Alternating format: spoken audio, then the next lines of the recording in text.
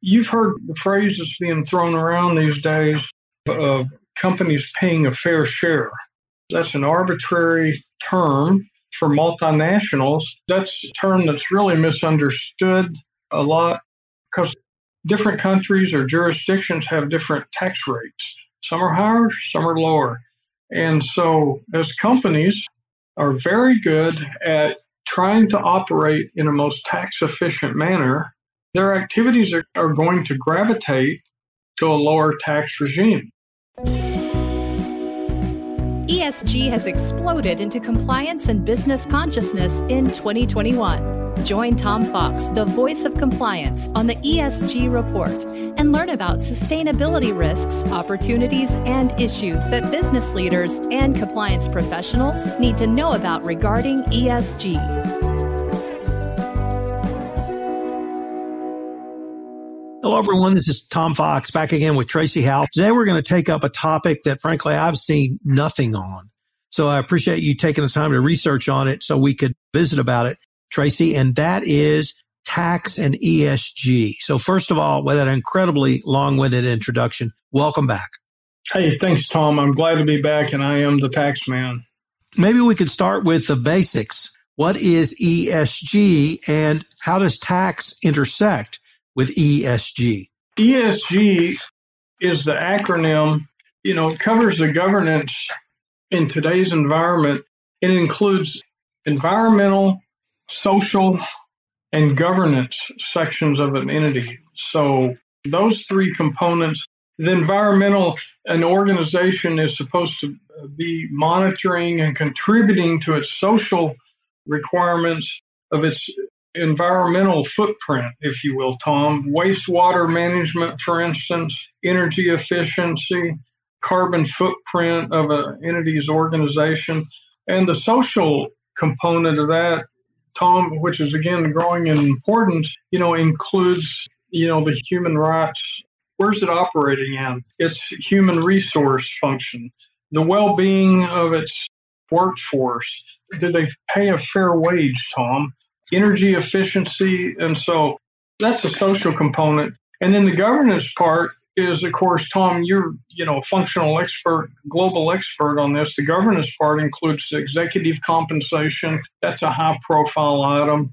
Political contributions of an entity, Tom, board independence and composition, the demographics of its executives, whistleblower schemes, Tom, those are the traditional components that entities are held accountable for in today's environment.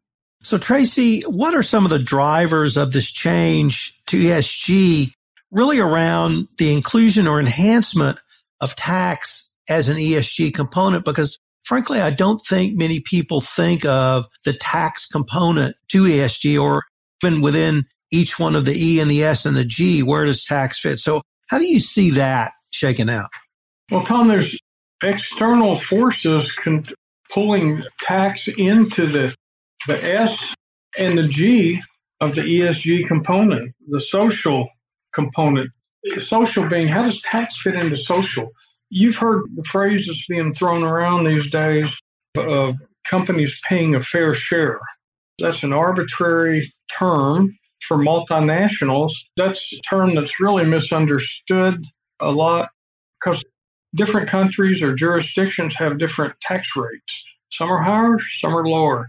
And so as companies are very good at trying to operate in a most tax efficient manner, their activities are going to gravitate to a lower tax regime. So what's coming up is the S in social. Tax is becoming more common in social piece of ESG. And you've got forces trying to push the concept of fair share rather than just compliance with the tax laws of those different jurisdictions. There's a tax component in the governance piece. It's becoming more and more common for companies to have to talk about their compliance tax audits. And it doesn't mean a company can have a vision or a perception of not being compliant in governance simply because a company's following the laws of the different jurisdictions. And I know, Tom, you've seen some of the litigation in the European Union between the countries where there's some intellectual property licensing in one jurisdiction that's at a lower rate, and governments are giving maybe some tax concessions to draw business incentives, and subsequently those are being challenged. So there's a misperception, Tom.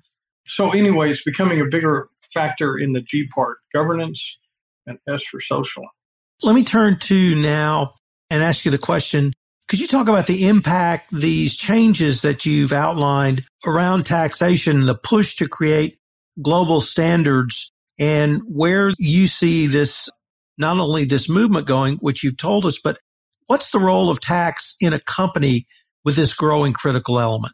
Some of the pressures on ESG transparency are growing, and the impact that's having is that there's a push to standardize reporting and scorecarding of entities on their tax transparency. As you know, publicly traded companies have substantial reporting requirements in material areas of their operations, and income tax is always one of the large footnotes as required in SEC reporting. These external forces are they are creating some scorecarding. And so you've got different players, some being OECD, one being there's a global reporting initiative, Tom, the IFRS, which is the International Financial Reporting Standards Foundation, World Economic Forum, and the SASB, which is the Sustainability Accounting Standards Board. Each one of these organizations, Tom, are drafting up their own and pushing out their own transparency scorecard, if you will. And that would include some things like effective tax rates. Effective tax rates, traditionally, you can calculate in the financial results of an audited, published multinational.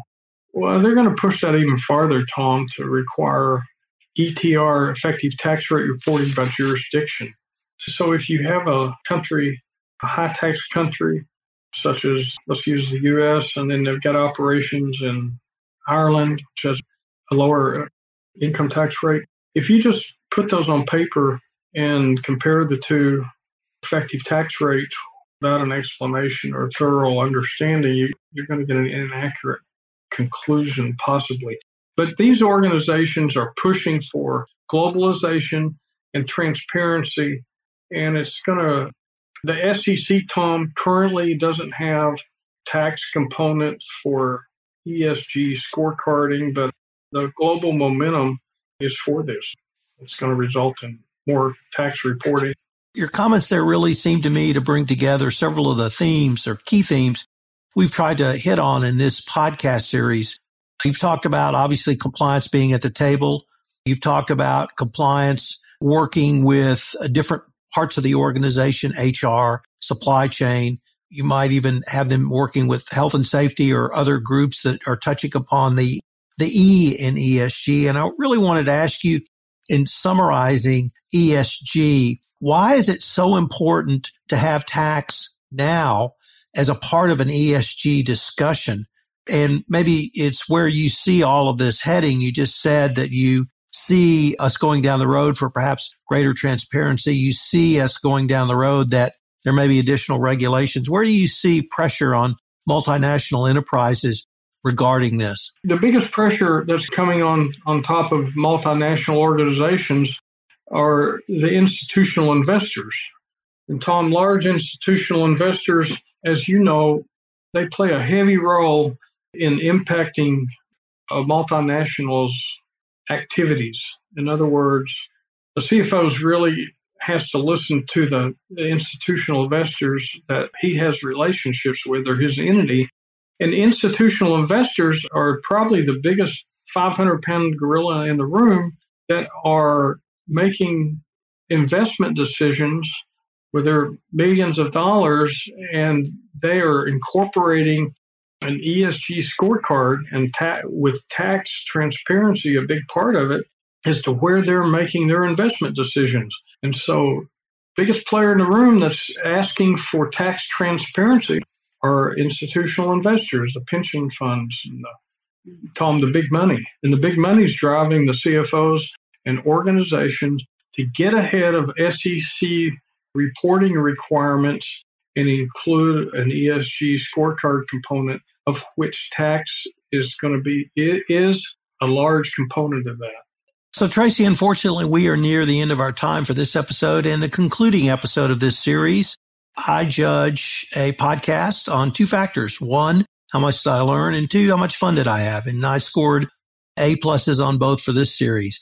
But before we leave, I was wondering if you wanted, or rather if our listeners wanted, to get in touch with you or to learn more about any of the topics that we have touched on in this podcast series, what would be the best way for them to do so?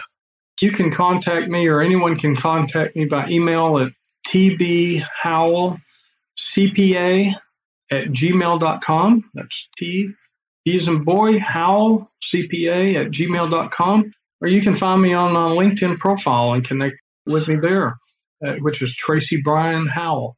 Easily found, Tom, and I look forward to hearing from anybody. And I appreciate your invitation, and it was fun for me as well, Tom. It's always good to hang out with the counselor.